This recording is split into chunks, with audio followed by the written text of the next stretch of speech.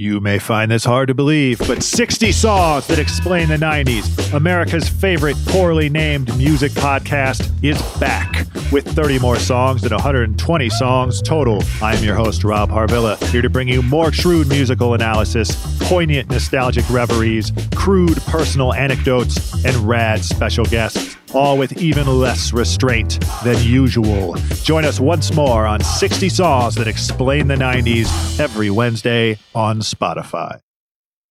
It's The Mismatch, presented by FanDuel. The second half of the NBA season is here, and you can bet on the action with an assist from FanDuel, America's #1 sportsbook. Right now, you can check out the new and improved Parlay Hub, filtered by odds, sport, and bet type to easily find the most popular parlays and same-game parlays all on one page. Plus, start betting on the Explore page in the Pulse and bet live same-game parlays for every NBA game.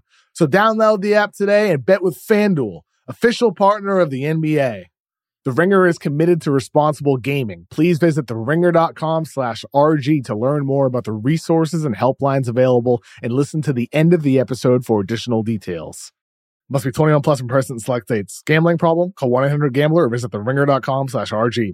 Today's episode is brought to you by Prime Video. Uncontrollable frowning, an inability to smile, an expression like you just smelled something rotten.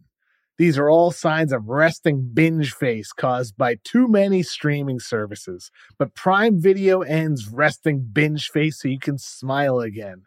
Easily find your favorite shows like Reacher Season 2.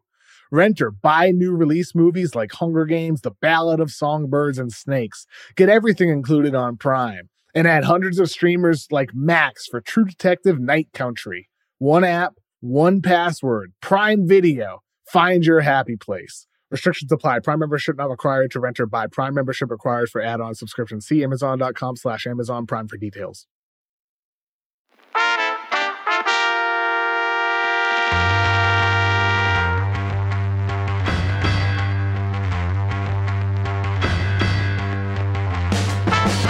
Welcome to The Mismatch. I'm Chris Vernon, and joining me on this Monday night as we now have the NBA Finals set is Kevin O'Connor from TheRinger.com, a.k.a. Kevin O'Bomber, Kevin O'Concert, Kevin O'Camera, Kevin O'Climber, Kevin O'Candyland, Kevin O'Characters, Kevin O'Blazarian, Kevin! Birdo! It took a lot longer than we ever could have expected, but here we are. Heat Nuggets. We got to a Game 7 of the Miami Heat versus the Boston Celtics. A lot of drama considering the Celtics were looking to do what 150 other teams that were down 3-0 had not been able to do, which is win a Game 7. And they were unable to do it, and quite the anticlimactic game, because the first play of the game, Jason Tatum rolls his ankle.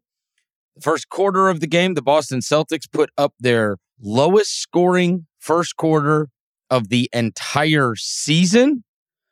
And though, there were a couple runs here and there, a couple times where the crowd got into it, the Heat really controlled this game from beginning to end and end up with the final score walloping them. And it can't be happy times in Boston when you've got Bam Adebayo holding up the Bob Cousy trophy and Jimmy Butler holding up the Larry Bird trophy in Boston, where they were able to win 3 games in this series and win the Eastern Conference Finals. I guess I'm not surprised the Heat won. I am surprised in the manner in which they won. What say you? I'm surprised they handled it in the way they did too, Chris. You don't expect this to happen on your home floor, but ultimately this is a Celtics team that has struggled at home throughout the season and in the playoffs. They are a team that historically, when their backs are against the wall, they've had success down 3-2. They had success down 3-0. But a lot of the times when they've been in those situations, once they're up, then they kind of slip back. And that's happened over the years with them. In Game 7 against the Cavs in 2018, their offense kind of clenched up, couldn't get anything going. I believe they had 79 or 78 points in that game, only 84 tonight. This is something that's been happening regardless of, the supporting cast, regardless of the coach. To me, this is something that has been a symptom of the Tatum Brown led teams for, 5+ years now, that in some of these tough games, they just kind of fold on offense. But ultimately, though, I think more than anything else, credit needs to go to Miami. They came into this game 7 with a really, it can't happen after the game. Spo said, we're going to go up there and we're going to figure it out. We're going to do it somehow. And to have this type of resilience after losing 3 games in a row and potentially being the first team in NBA history to blow a 3-0 lead in the East Finals, mind you, not just the first round, not just the second round, but in the East Finals on the doorstep of the NBA Finals, the mental toughness, and then to execute the game plan the way in which they did. Spo throwing out a little sprinkle of zone and press, their defense, the perfect rotations on so many switches and rotations in that first half, aside from the Celtics slipping on some screens early.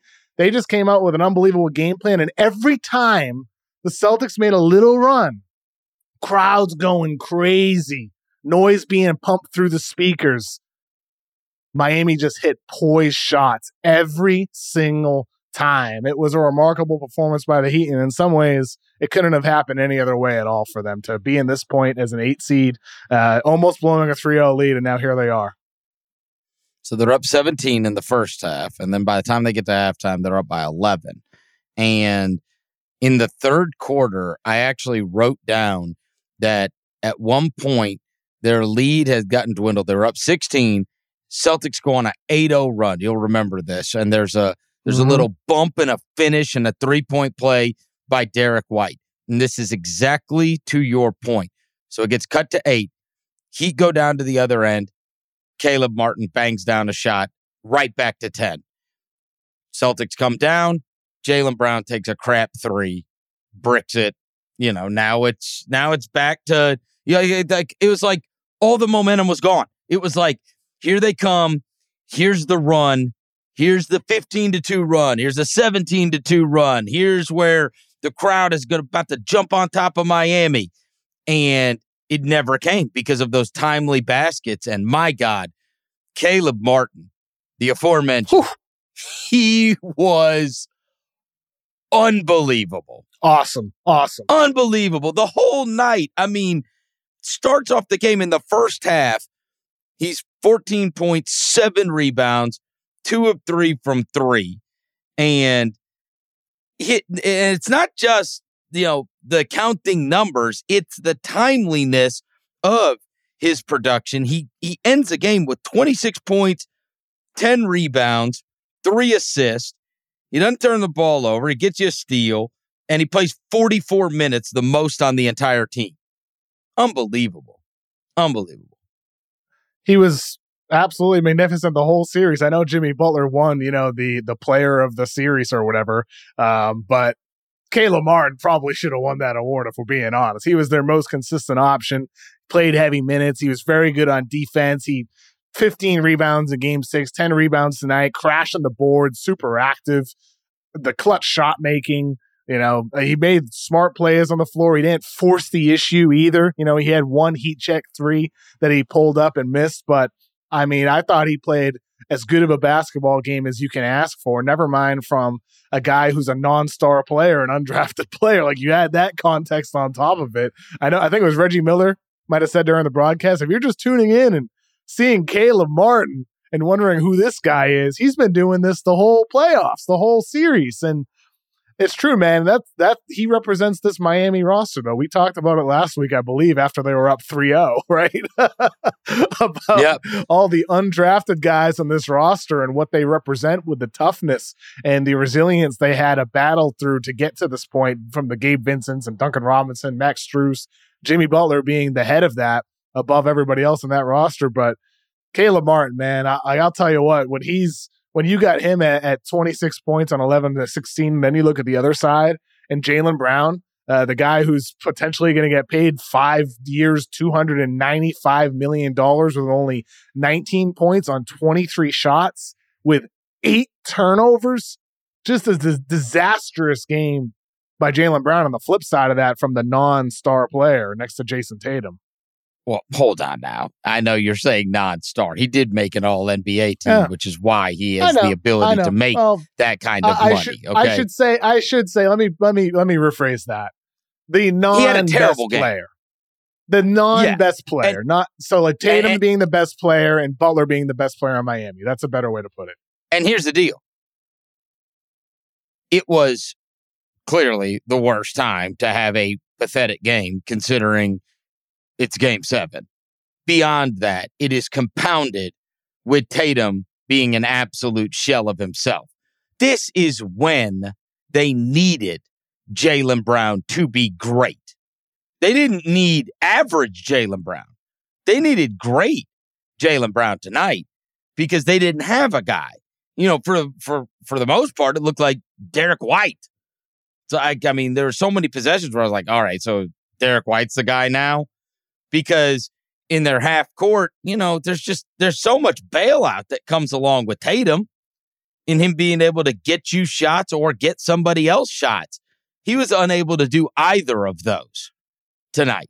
And you could see, I mean, he played through it but he was wincing the entire game. Yeah, he was wincing the entire game. Definitely and he clearly was not able to be an impactful player. And then on the other side, you know, they start hunting him. By the time it got to the fourth, they're hunting him because they know this guy can't move right. And so with Tatum banged up, they needed a great Jaylen Brown. And the other thing is this, Kev. We talked the whole series, and I know you tweeted this out after game 6. You know, they get this unbelievable carom and the Derek White, you know, miraculous finish. But underlying with that was that they were not hitting threes at the rate that has been indicative of Celtics victories throughout this year. No, we've talked a million times about how if they shoot 40%, they win. If they don't shoot 40%, they're a less than 500 team over the course of the season. They're very dependent on that shot. They got away with not shooting a high clip. In fact, shooting a miserable clip in game 6. Their worst clip of the entire season, Chris. Right. But we have a very big sample size that says they're not winning games like that.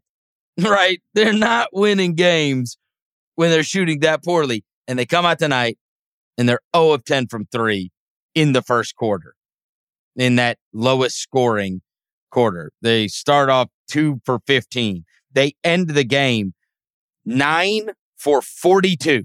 Whew. And I know that the old school guys and the TNT guys are like, look, this can't just be, hey, if we make a bunch of threes, we win. If we don't make a bunch of threes, we lose. Like, take the ball to the basket. This is a team that you are playing against that has very little rim protection, you know? And so you are bailing them out. I mean, I think you're going to see a different deal with Jokic in that next round. Clearly, you're going to see a much different deal with Jokic in that next round.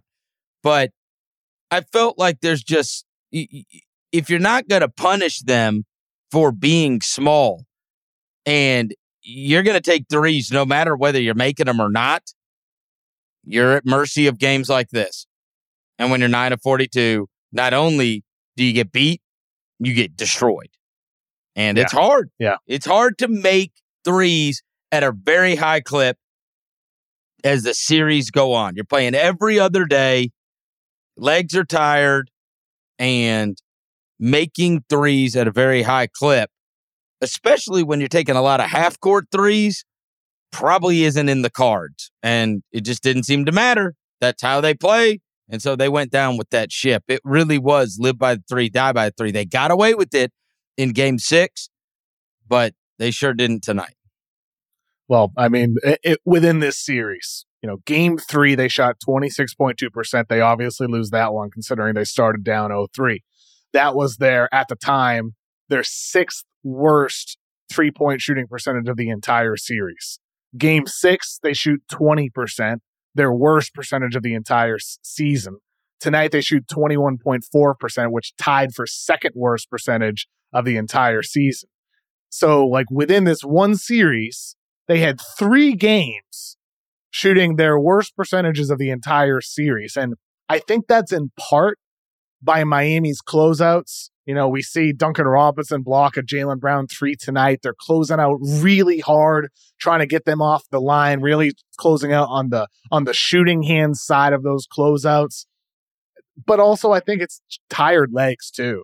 Boston seemed fatigued as well, right? I'll give you another one. I remember when one of their games that they won, you said their defense really showed up, and that is absolutely true. Their defense started to show up in the middle of this series, and I do think that and this is very indicative of many teams in the NBA right now, sometimes their offense can be so predicated on what they are doing on the defensive end. If they are taking the ball out of the basket and they are having to play a lot of half-court basketball, or there are a lot of stoppages because of free throws, now all of a sudden they don't get out in space and they don't even get the same quality in rhythm threes. It's almost like when the Celtics play great defense, then they get those great threes. They get the breaks, they flank out, now they're open, bang. And when they're in the half court, they don't get those. Yeah, I mean, Jaylen Brown took a damn step back that got blocked by Duncan Robinson. Yeah. What? It's game 7. Like, what is this shot? They're taking step back threes. It wasn't even like against the shot clock. And like I told you, he took this bogus one after Caleb Martin had thrown it back up to 10. I mean, the crowd's on fire. 8-0 run, Derek White, 3-point play. Everybody's up. They're showing that, you know, those shirtless massholes in the front row.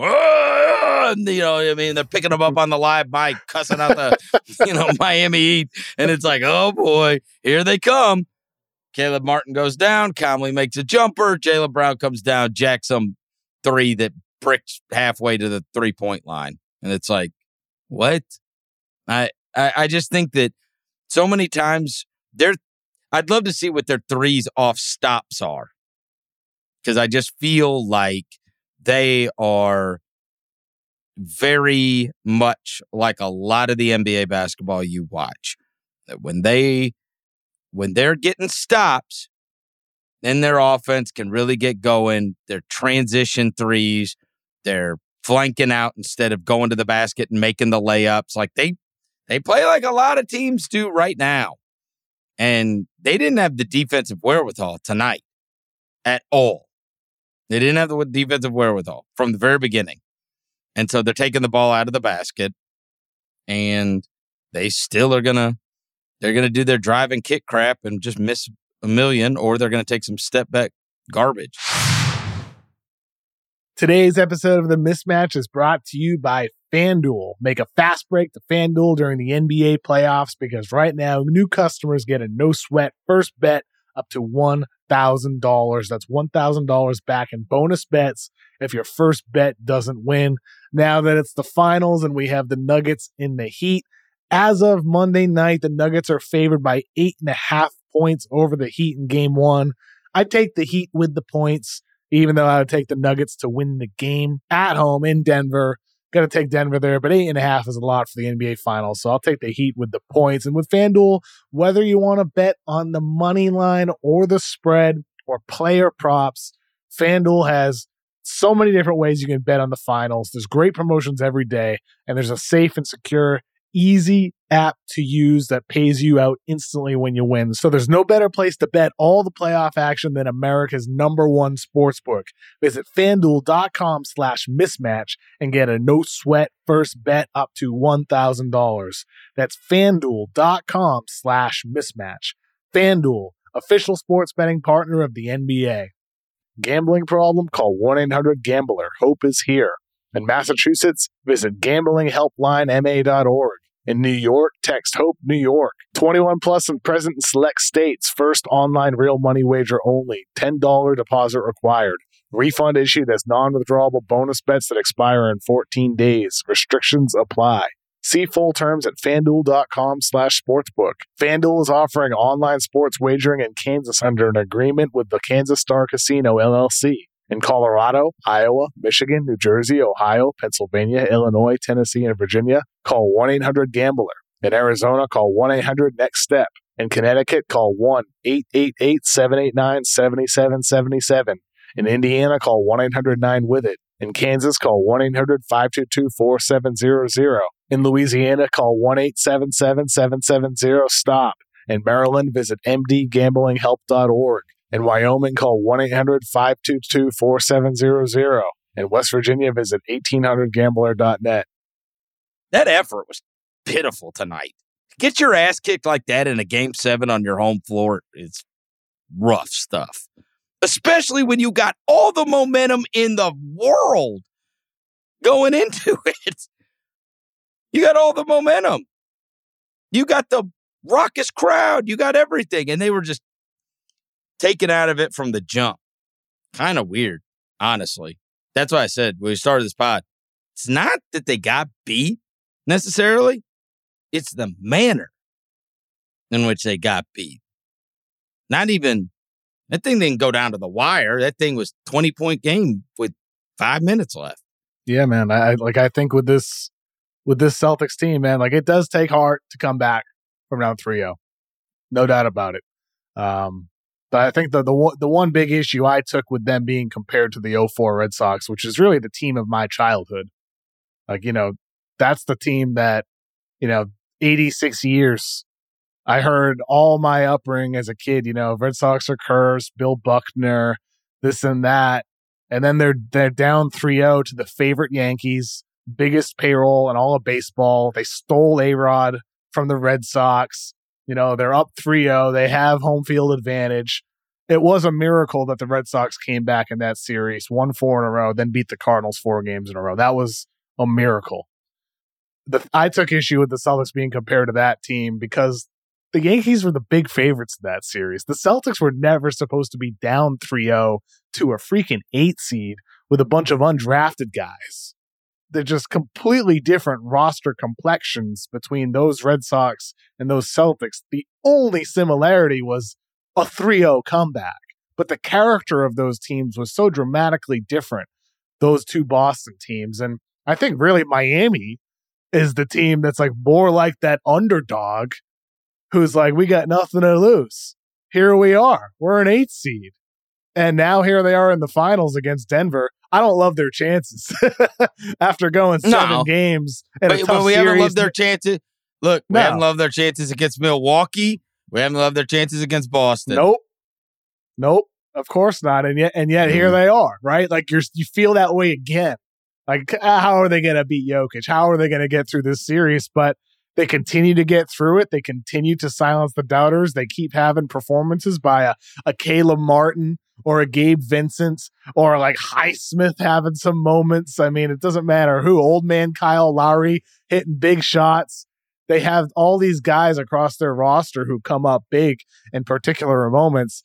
They're an amazing story. The fact that they're in this position to potentially win the NBA Finals. It's incredible that they're here. And they took down the big payroll, heavily favored, heavily experienced Boston Celtics team, a rival of theirs. Now they have the upper hand on them. Well, look, Kev, I think conventional wisdom, and I think a lot of people felt this way.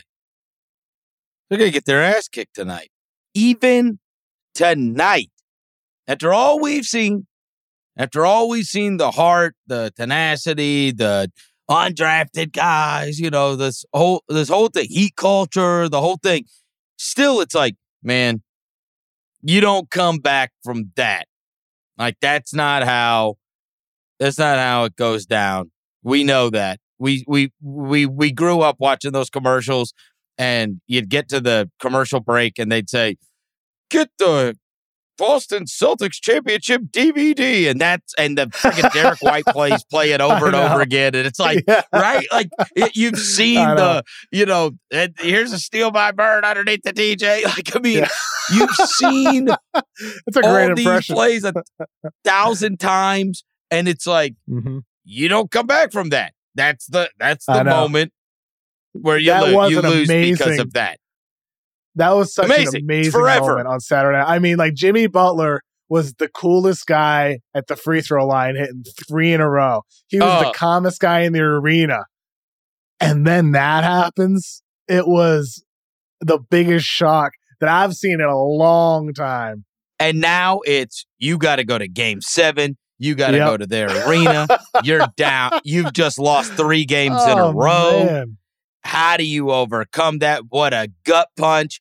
And not only do they come out and win, they kick the hell out of them. And I got a sense that, like I say, we've all been watching sports for a long time. And there's that feeling, because this has happened a lot of times in the past, where it's like, maybe the thing that you remember the most isn't necessarily what decided the series, but it becomes, look, if the Celtics go on to win, no matter what happened tonight, outside of maybe a game winner, you're remembering the Derek White thing forever. And then it almost becomes urban legend that won the series, right? It's kind of like the miracle on ice, right? Like, that didn't win the gold medal, but it's all anybody thinks about. They think, if you ask people, Al Michaels' call, like, so, and that's happened a million times in sports history, where maybe the game that actually is remembered forever is not the one that necessarily decided it, but it was the one that changed everything within the series. And so you push that forward, and you've got that Derek White deal, and then Spoelstra walks to the podium afterwards.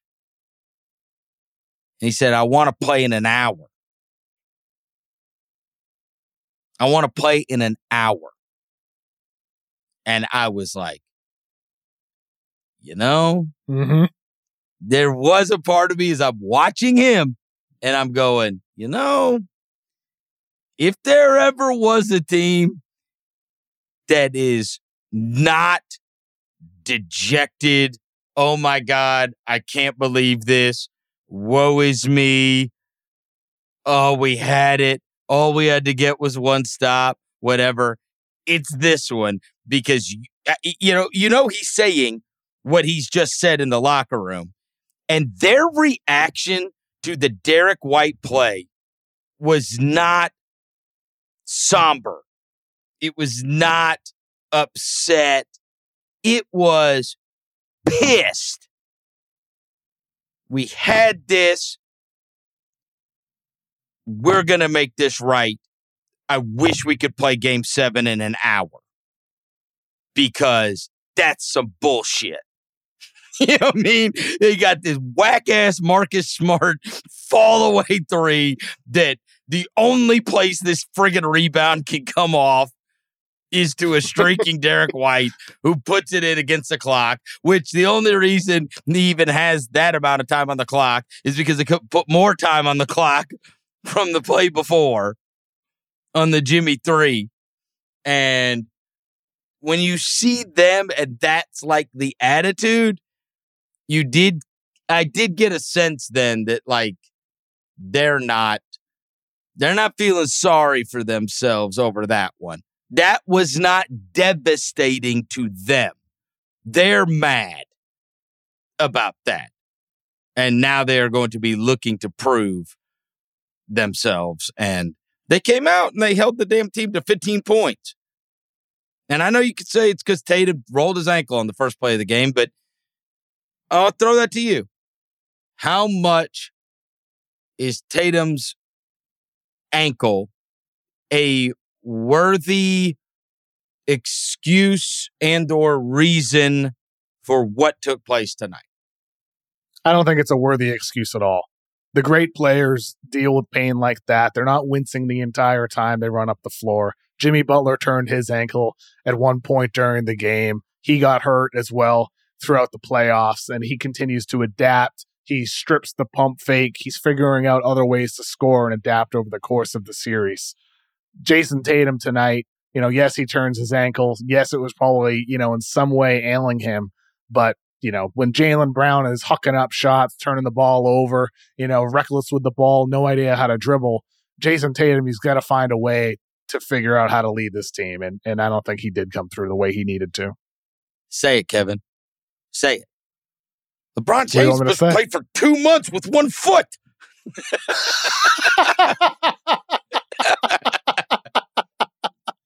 You can't play 4 quarters with a turned ankle.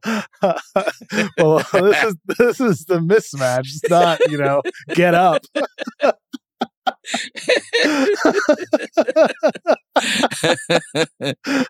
I just played 2 months on 1 foot.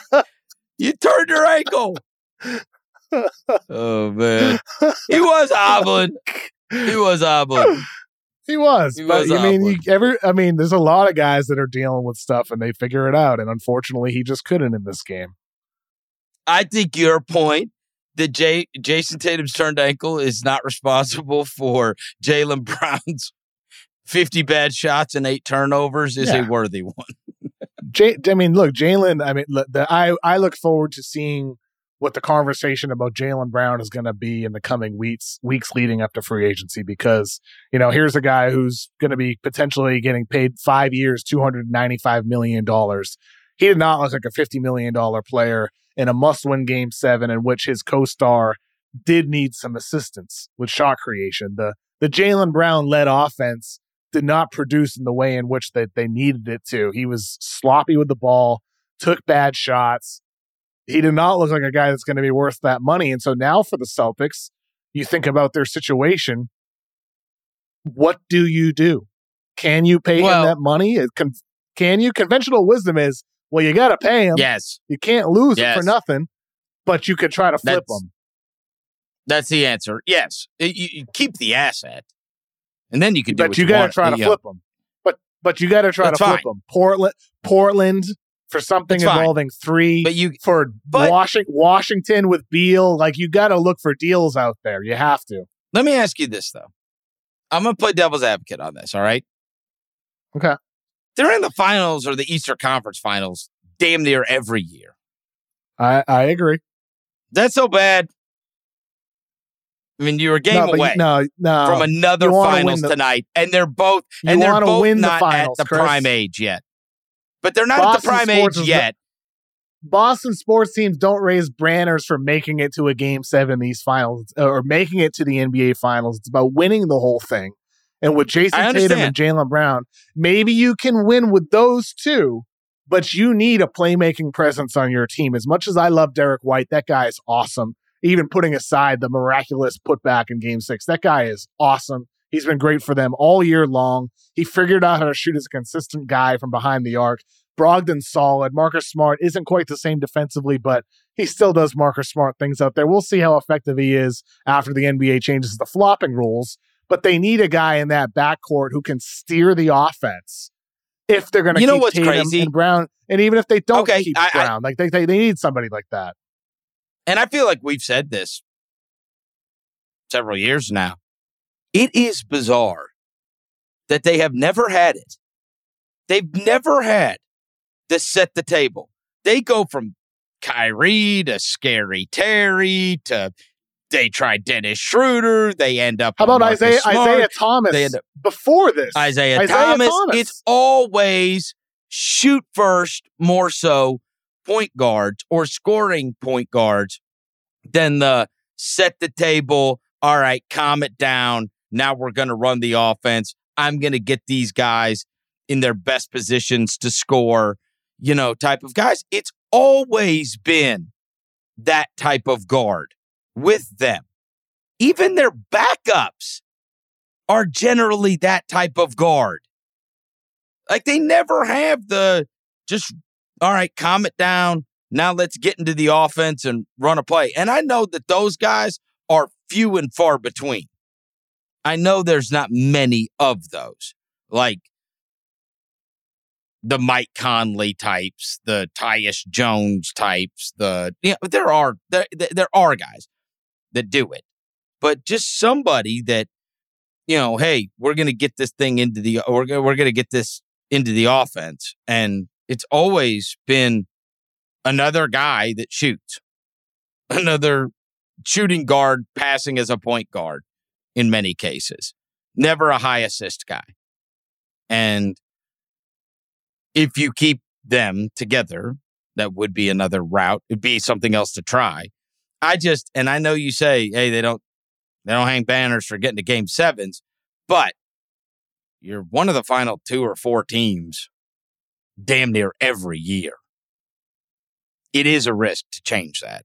I understand. You want to improve from that, and it's not good enough, but you're in the mix for a title every year with that group.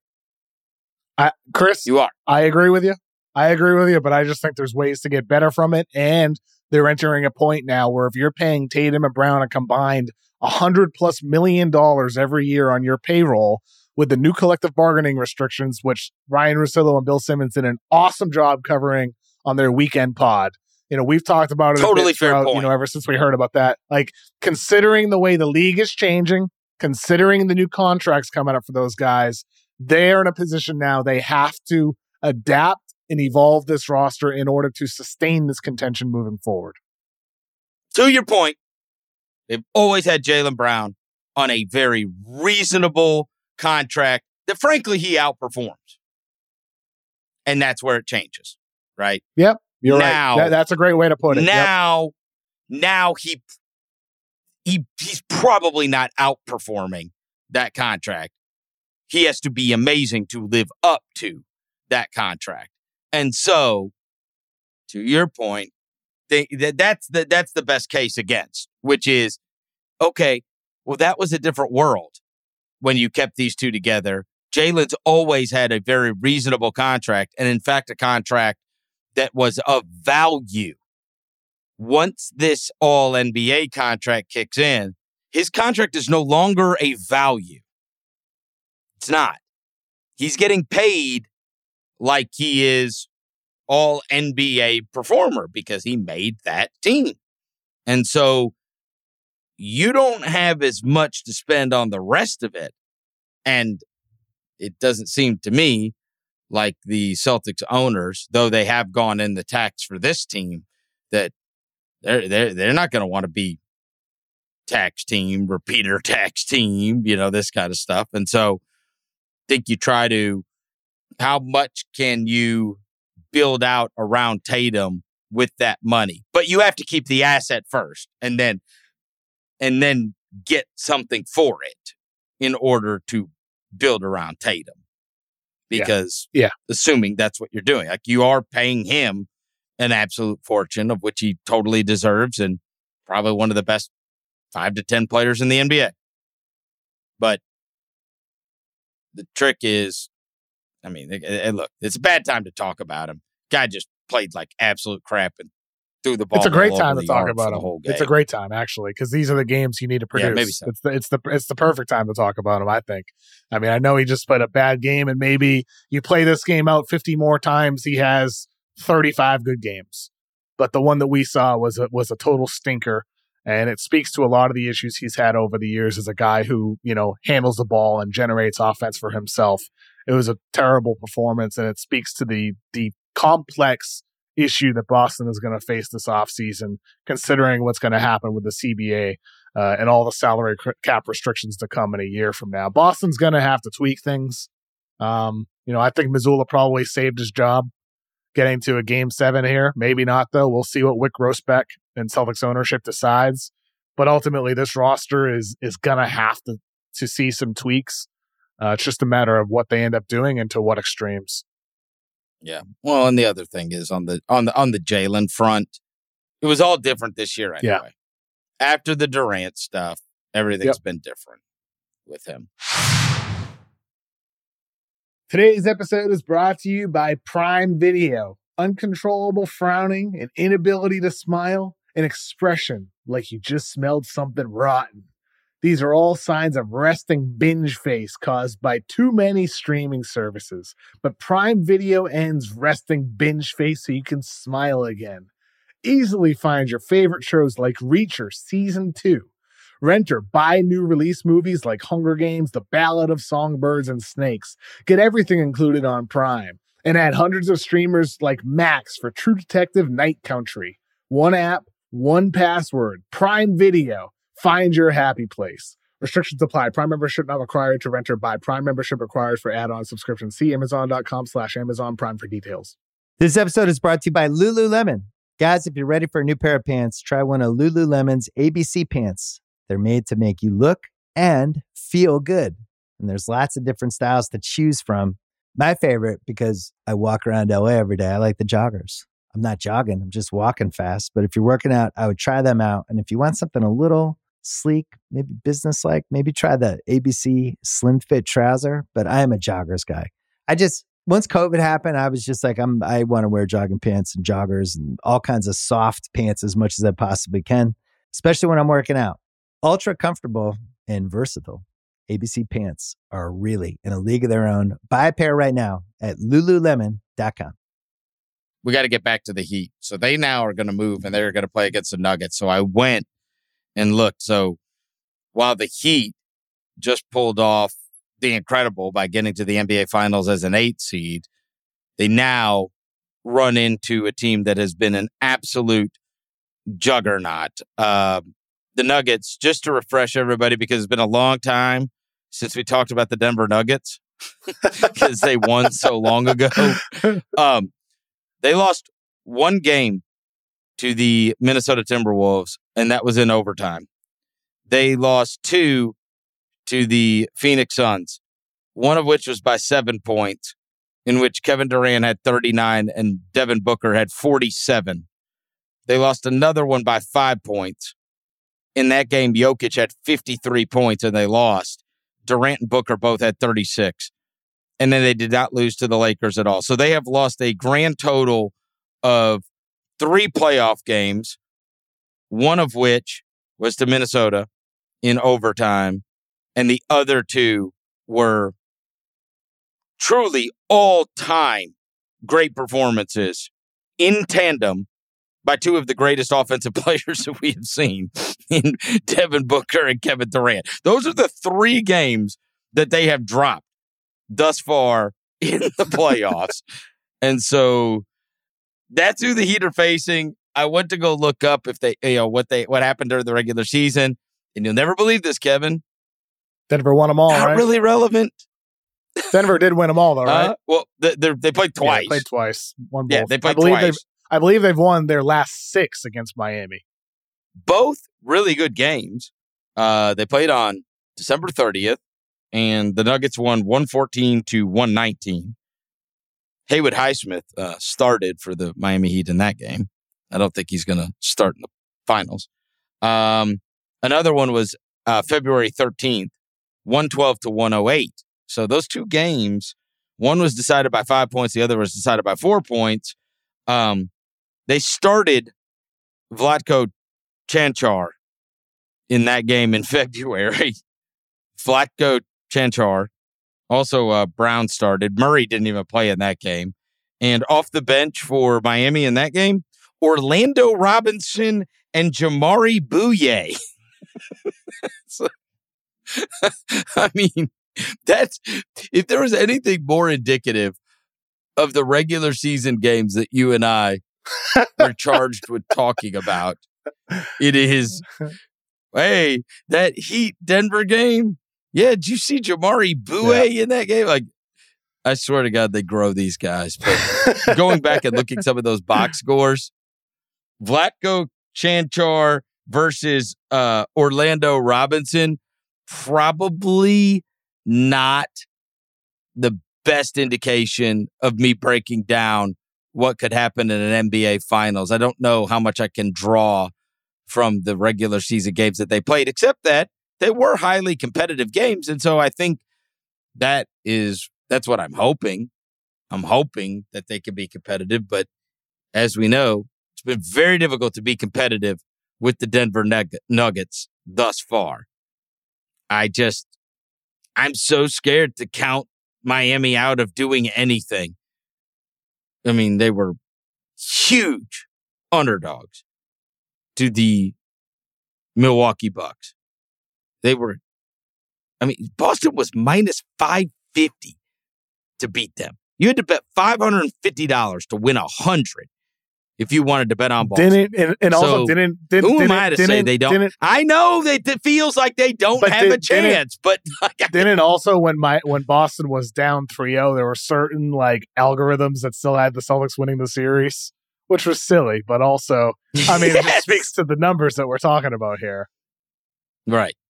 I know. And it's, but I guess all I'd say is, I know it feels like Miami wouldn't have a chance against Denver, but I'm not counting them out of doing anything anymore.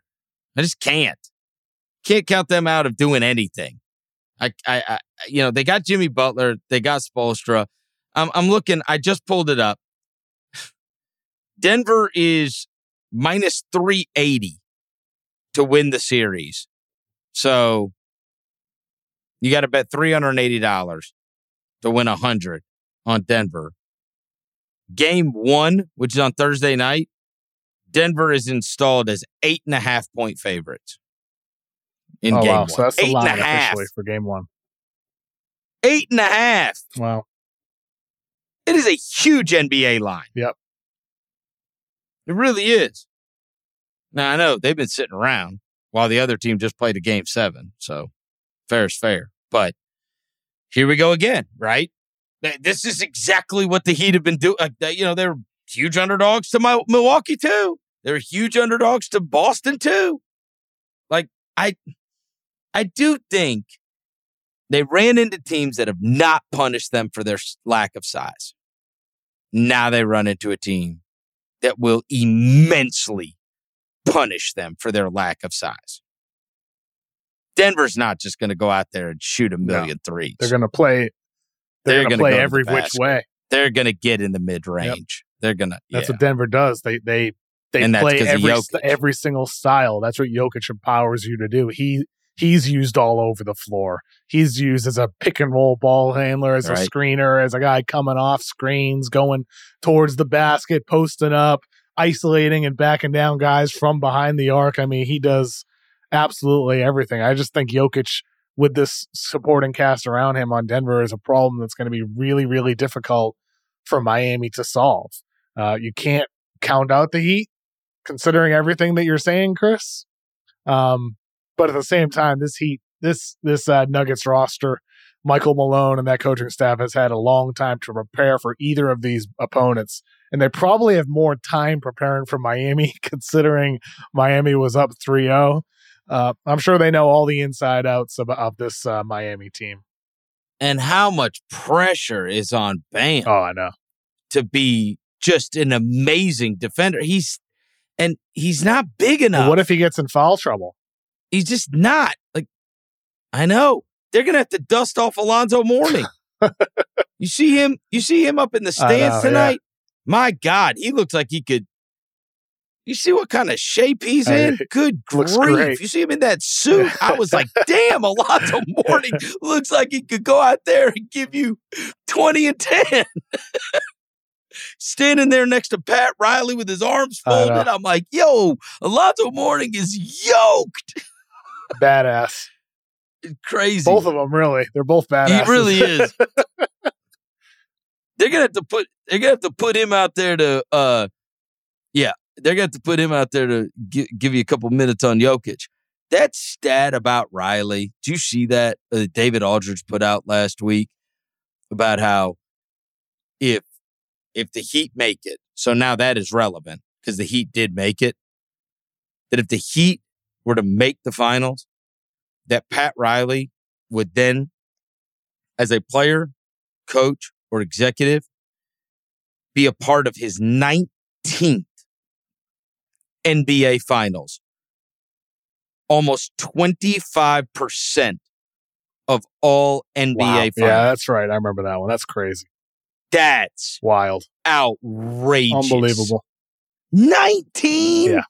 Unreal. 19?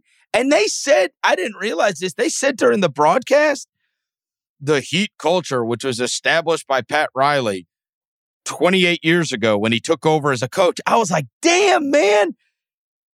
He took over the Heat 28 years ago. Mm-hmm. How old am I?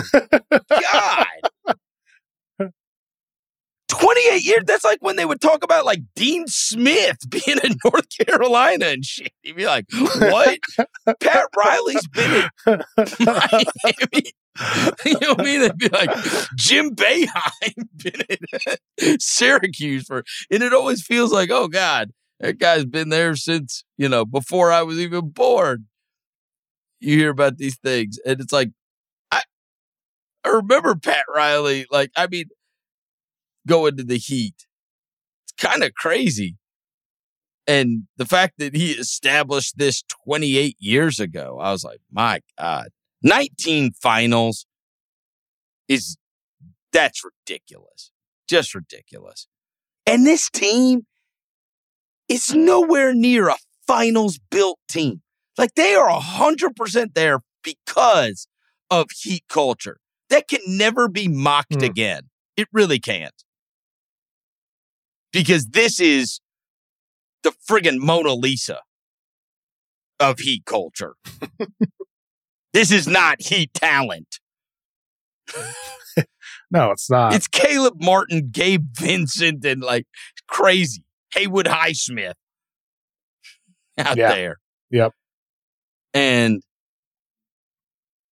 just incredible. Yeah. Incredible job by them to win this. And obviously disgusting for the Celtics to lose by 20 on your friggin' home court in a game 7. That sucks. I mean, but for this Miami team, though, it is special what they've done with all these undrafted guys and all these guys who have fought through adversity and played in the G League or JUCO like Jimmy Butler and fought all this way to be in this position. It is to be down in a play-in game and a second play-in game after losing the first one. It's amazing. It's amazing that they're in this position with a chance to win it. Like, I'm picking Denver. You're picking Denver. I think everybody's probably going to pick Denver, except for the Heat themselves and a lot of Heat fans. You never know, man. You can't count them out, even though the Nuggets should be and are the heavy favorites in this series. Miami's got something special about them. And at the least, Chris, this is a team that has something to build with moving forward. They're special, man. They're special, and they get a lot of picks they can deal moving forward. I'll tell you this. I promise you this. They won't go out like no, they punks. won't. They're going to put up a fight. They'll fight every game, right? and they'll strategize. Like, they got a great X's and O's guy. And like I said, in all these series, I said, look, man, Jimmy and Spo are worth at least 1 or 2 wins in all of them. Yeah. They just are. Like, there's a night where he's just going to dominate a game. Jimmy's just going to impose his will and be the best player on the floor in any game. And they'll make adjustments against the Nuggets and probably, they've got the ability to make teams look bad. They made Milwaukee look terrible, and they made Boston look terrible. Yeah. And that's not easy. Holding that Boston team to 15 points in any quarter is freaky, So that team can obviously make you look bad. The biggest challenge ever is to make that Denver team look bad. That's not going to be easy, but they'll do it at least once where you'll be going, man, Denver can't even score on them. I don't know. I don't even know. I don't even know what to say about them anymore. It's an incredible story. I never thought we'd see an 8 seed. The second 8 seed since the 99 Knicks, right? And that was shortened. I mean, that was a shortened season. So that was a weird deal. It was a weird deal. That's when they played the Spurs, right? Yep. Because that was like Robinson was still on that Spurs team. That was Duncan Robinson together. Yeah, Duncan Robinson. He got buckets again. He friggin' blocked a Jaylen Brown 3. Chris, that's all. And he stripped them. He stripped them and blocked them. When Jaylen Brown goes and asks for his $300 million, they should put that on a screen. Your ass got blocked by Duncan Robinson, man. Get him out of here. What are you talking about? Step back, one-legged 3. It's that Patrick Ewing. You see that Patrick Ewing Georgetown thing? Step back, one-legged. Do you shoot that shot? Do you practice that shot? That's how I felt with most of the Jaylen Brown shots. Do you practice that shot? Do you shoot that shot? He did. To poor result. I can't wait to see this. Imagine the odds you could have gotten on friggin' Denver and Miami at the beginning of this thing. Jesus. Oh, my God. $1 billion to 1? I know. I wonder what the odds were. I'm sure somebody placed a bet out there, right? Somebody.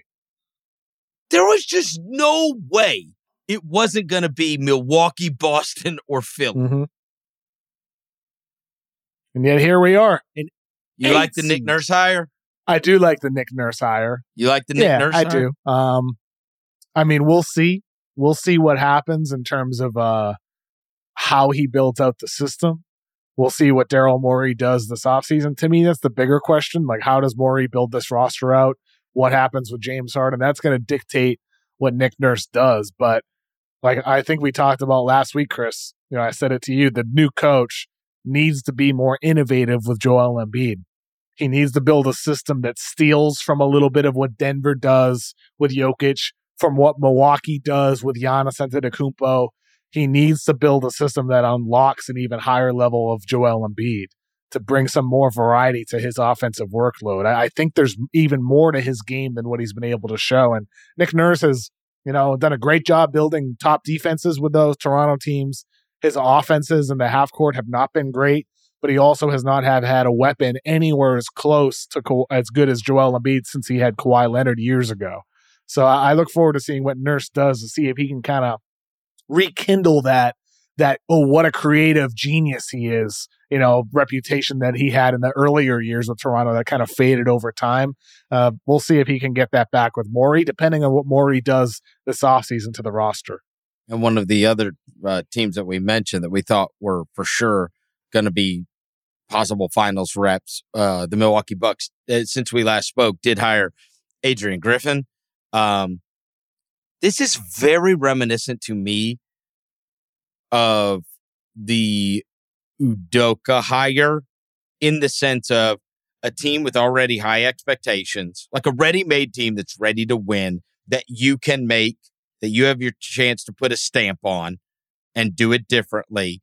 Very highly regarded assistant coach that's been thought of very highly and is interviewed for other jobs in the past and is a name you hear a lot.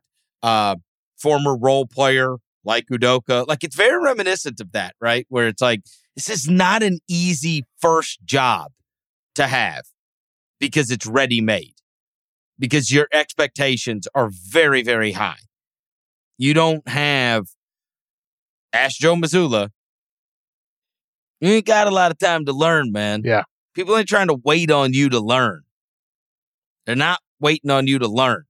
So you go into the playoffs and you screw some stuff up, there's not, it's not like, hey, he's a young coach leash. It's, hey, we're in a window here and we don't want Giannis to ever even entertain wanting to play elsewhere. And we need this guy to be a great coach that can win a title now. And I mean, again, we can't know what kind of coach he's going to be. We'll just have to wait and see. But much like Udoka, a very highly regarded guy who has paid his dues as an assistant coach and now gets that lead chair. Tough gig to walk into, though, when you're replacing Budenholzer. It is. Tough gig to walk into. All reports are that that's the guy Giannis wanted. He wanted Griffin there. It's impossible to know how he'll do as a coach. I find it interesting that Toronto was in no rush to hire him to replace Nick Nurse, like the Raptors were years ago to have Nick Nurse replace Dwayne Casey, from moving him to assistant to the head coach. Does that say something? But they just might want a clean slate. That's what I'm saying. Like it might say something, it might not. But considering their history hiring Nurse, to replace Casey, I just find it interesting at least. But it sounds like with Toronto, everybody, all reports are, everything I've heard, which isn't, as in tune with what others have reported, with like very strong sourcing in Toronto, but it sounds like that team doesn't really know what they want to do. I think that's a genuine thing that we've seen reported. Like from conversations I've had, there's people within that front office who want to go full rebuild. There's people who want to maintain status quo and continue trying to build up from here. There's differing philosophies on what they... So you don't know what kind of job you're taking. Yes, that's my impression from the Raptors, and that's what many others have reported at this point. But that's interesting. That's very interesting with Toronto because they also have a top pick. They have a top 10 pick. So who knows what they'll end up doing with that. So we said we can't believe the Heat are there because we were sure that it was going to be one of those three at the top. It was either going to be Philly, it was either going to be Milwaukee or Boston. We know Milwaukee has got a new coach. We just talked about it. We know Philadelphia has got a new coach. We just talked about it. You think Missoula is going to be back? I don't know. Is that right? I don't know. I would bet yes, considering they got to a game 7, but I mean, it was just a week ago, Chris, that you got Wick Grossbeck. They got beat by 20 in it. That's like they got beat by 20 in it. Yes, and just a week ago, the owners courtside saying to take out the star players. So it's going to depend on Wick Grossbeck. I wouldn't be surprised if they changed it at all, one bit. If they just said, "Hey, we were in a pickle last year, or we'll bite the bullet and pay off your contract." And we got to get. I wouldn't be surprised. No, proven big time coach. There's still proven coaches that are out there and available. That have been on sidelines for years, and you're in win now mode for sure. They just spent a fortune on that team to get beat by 20 in a game 7. And look, it's all relative. They lost to an 8 seed. I get it. The Heat are amazing. It's a great story, but Milwaukee lost to an 8 seed and the guy got friggin' fired because of it. Boston's not expected to lose to an 8 seed. They were minus 550 favorites. It's all relative. Going into it, they had absolutely no business even being in a position where they could lose a game 7. Vegas didn't think they would be. Nobody thought they would be. And so one of the major differences in those two teams was coaching. And if you think next year Joe Mazzulla is going to be able to match wits with Eric Spoelstra, then more power to you. And I'm not saying a lot of people can. Mike Malone may struggle matching wits with Eric Spoelstra in the next round. It's possible. Spoelstra's great. But I don't think anybody walks away going, Joe Mazzulla is the guy that could lead us to a championship. I don't think people have that feeling. I mean, even tonight, one of my friends who's a Celtics fan is like, Mazzulla seems better, but he just called a timeout to stop a fast break.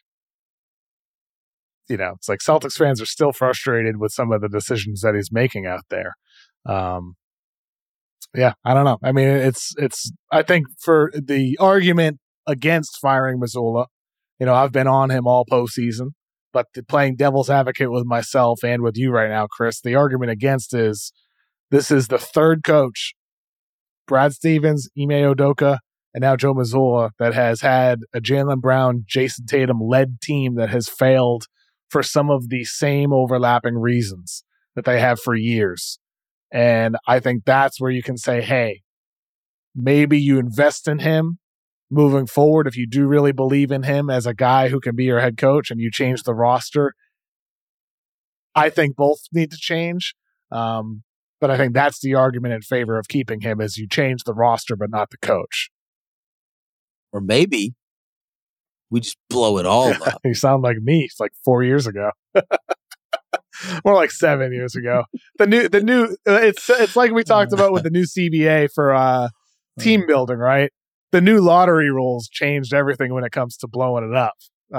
So I don't think we even totally understand how this new CBA is going to influence team decisions. All right, before we get out of here, I got it.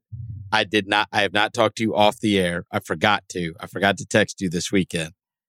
But I got to tell you something that you're going to love before we get out of here. So this Memorial Day weekend. You've heard of the Peach Jam, right? The Nike Peach Jam. It's EYBL. EYBL, Memphis hosted the last weekend, big weekend, before the Peach Jam this past weekend. So yesterday, me and my son went over there. I said, all right, let's go over to the tournament so we could see everybody.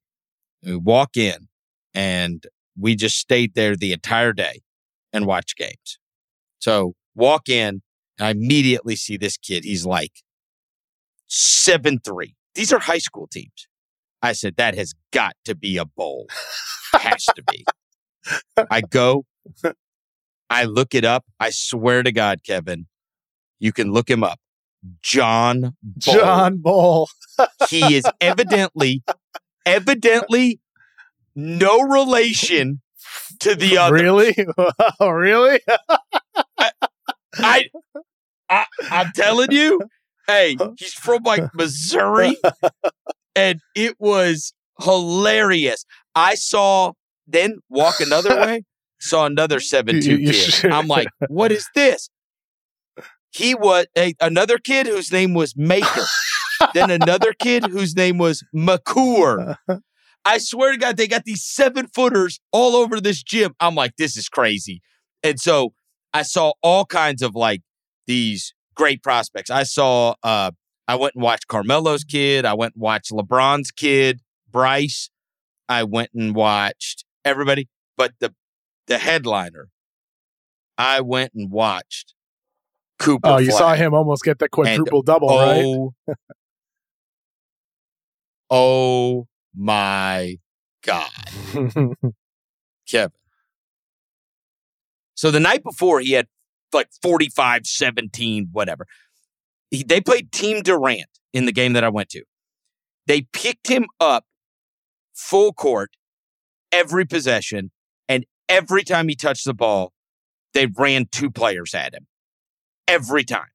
And he made the right play 99% of the time. Every time. He's special. They have created this team out of Maine, whatever. But like, I was like, man, there's been a lot of hype. They say he's the best 16-year-old and whatever. He is amazing. Amazing. Of the game I went to, he blocked 12 shots. Both hands, flying around everywhere. I'm like, this dude is freaking awesome. Cooper Flag. So there is going to come a time where somebody's going to have to blow it up for him. Oh, yeah.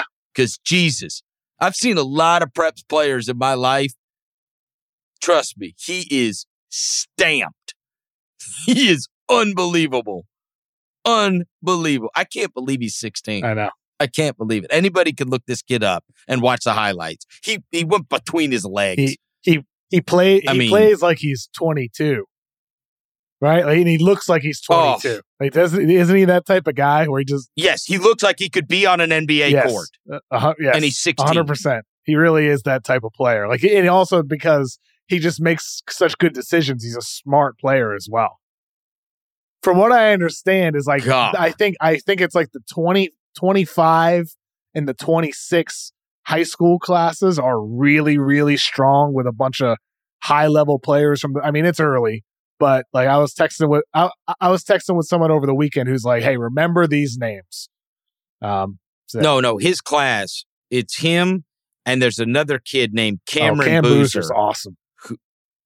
Who is Carlos's kid. And he just became one of the only sophomores to ever win Gatorade National Player of the Year. I mean, he's already. And he was not in Memphis this past weekend. I wanted to go see him, and I was not able to see him. But I saw tons of the kids, and I saw tons of the programs. And so I've got it jotted down somewhere. But the one I wanted to mention to you was Flag, because we joked about blow it up. I pray to God you and I are still doing this show in a couple of years. We're going to be talking about, hey, you might just want to lose these games if you got a chance of getting Flag, because God, he is freakish. Freakish. I was so ready to go to it, kind of like some of these guys where it's like they get hyped up so much. You see them on House of Highlights every day and all this crap. And then I saw it in person, and I was like, "Oh my God, this guy!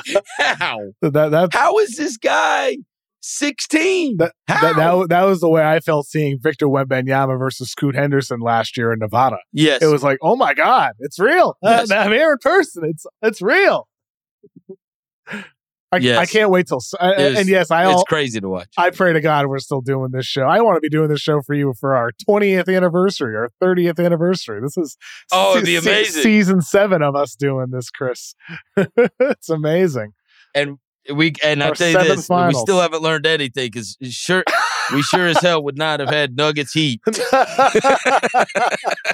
Sports are so great, aren't they? I don't know why you're listening to us. Aren't sports the best? I guess you're listening to us so you could hear about John Bowl and Cooper Flag. Can you believe there's a guy named John Bowl? I walked into the gym and I'm like, I said to my son, I said, that has got to be a bowl. And I looked at the program. I looked at the program and I said, no, it really is. It's a bowl. I think Manute Bol was spreading his seed somewhere in that area of the country. There's no way it's not his son. I looked up the photo. It looked right. If you walked into a gym and saw him, you would go, "That's a bowl." It is, and it is a bowl. Just not the bowl. It is a bowl. It is a bowl. Yes. John Bowl. I was like, no way. John Bowl. No way. And he's not. I saw him block 4 shots. Hey, I saw him block 4 shots on one possession. I was like, this is so unfair. This is so unfair.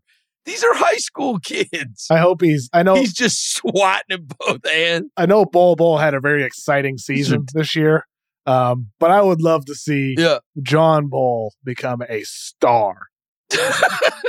Right? Like, wouldn't that be cool with that body type? Like, Manute Bol, Bol had an awesome year. Like, it was great to watch him with Orlando, but I want to see all-star, all-NBA level Bol in the NBA. This guy is not going to be all NBA, bro. They played this team that, like, had this, like, Kevin Love looking dude, and they stretched him out. And it was... Well. He's drop coverage guy. You know what I mean? I'll hang on to the dream with Bol then. There'll be more bowls coming around. Yep, there will be. There'll be more bowls. Hey, they tell me that Bobo likes the ladies too, so you never know. Maybe we may have a whole team of bowls in 2030. 2030. It's 2023 right now. Oh, it is? Okay. 2035. Yeah, something like that. How long has he been at it? Time goes by fast. I can't believe it's 2023. I know. Well, we got the finals coming up on Thursday night. So we'll talk about game 1 after that one's over. I'll talk to you then. Thanks to our executive producer, Jesse Lopez, as always. And Kevin, I'll talk to you Thursday night. Man, I can't wait, Chris. Our 7th NBA Finals. Thank you, everybody, for listening all these years. Let's go, baby. NBA Finals coming up.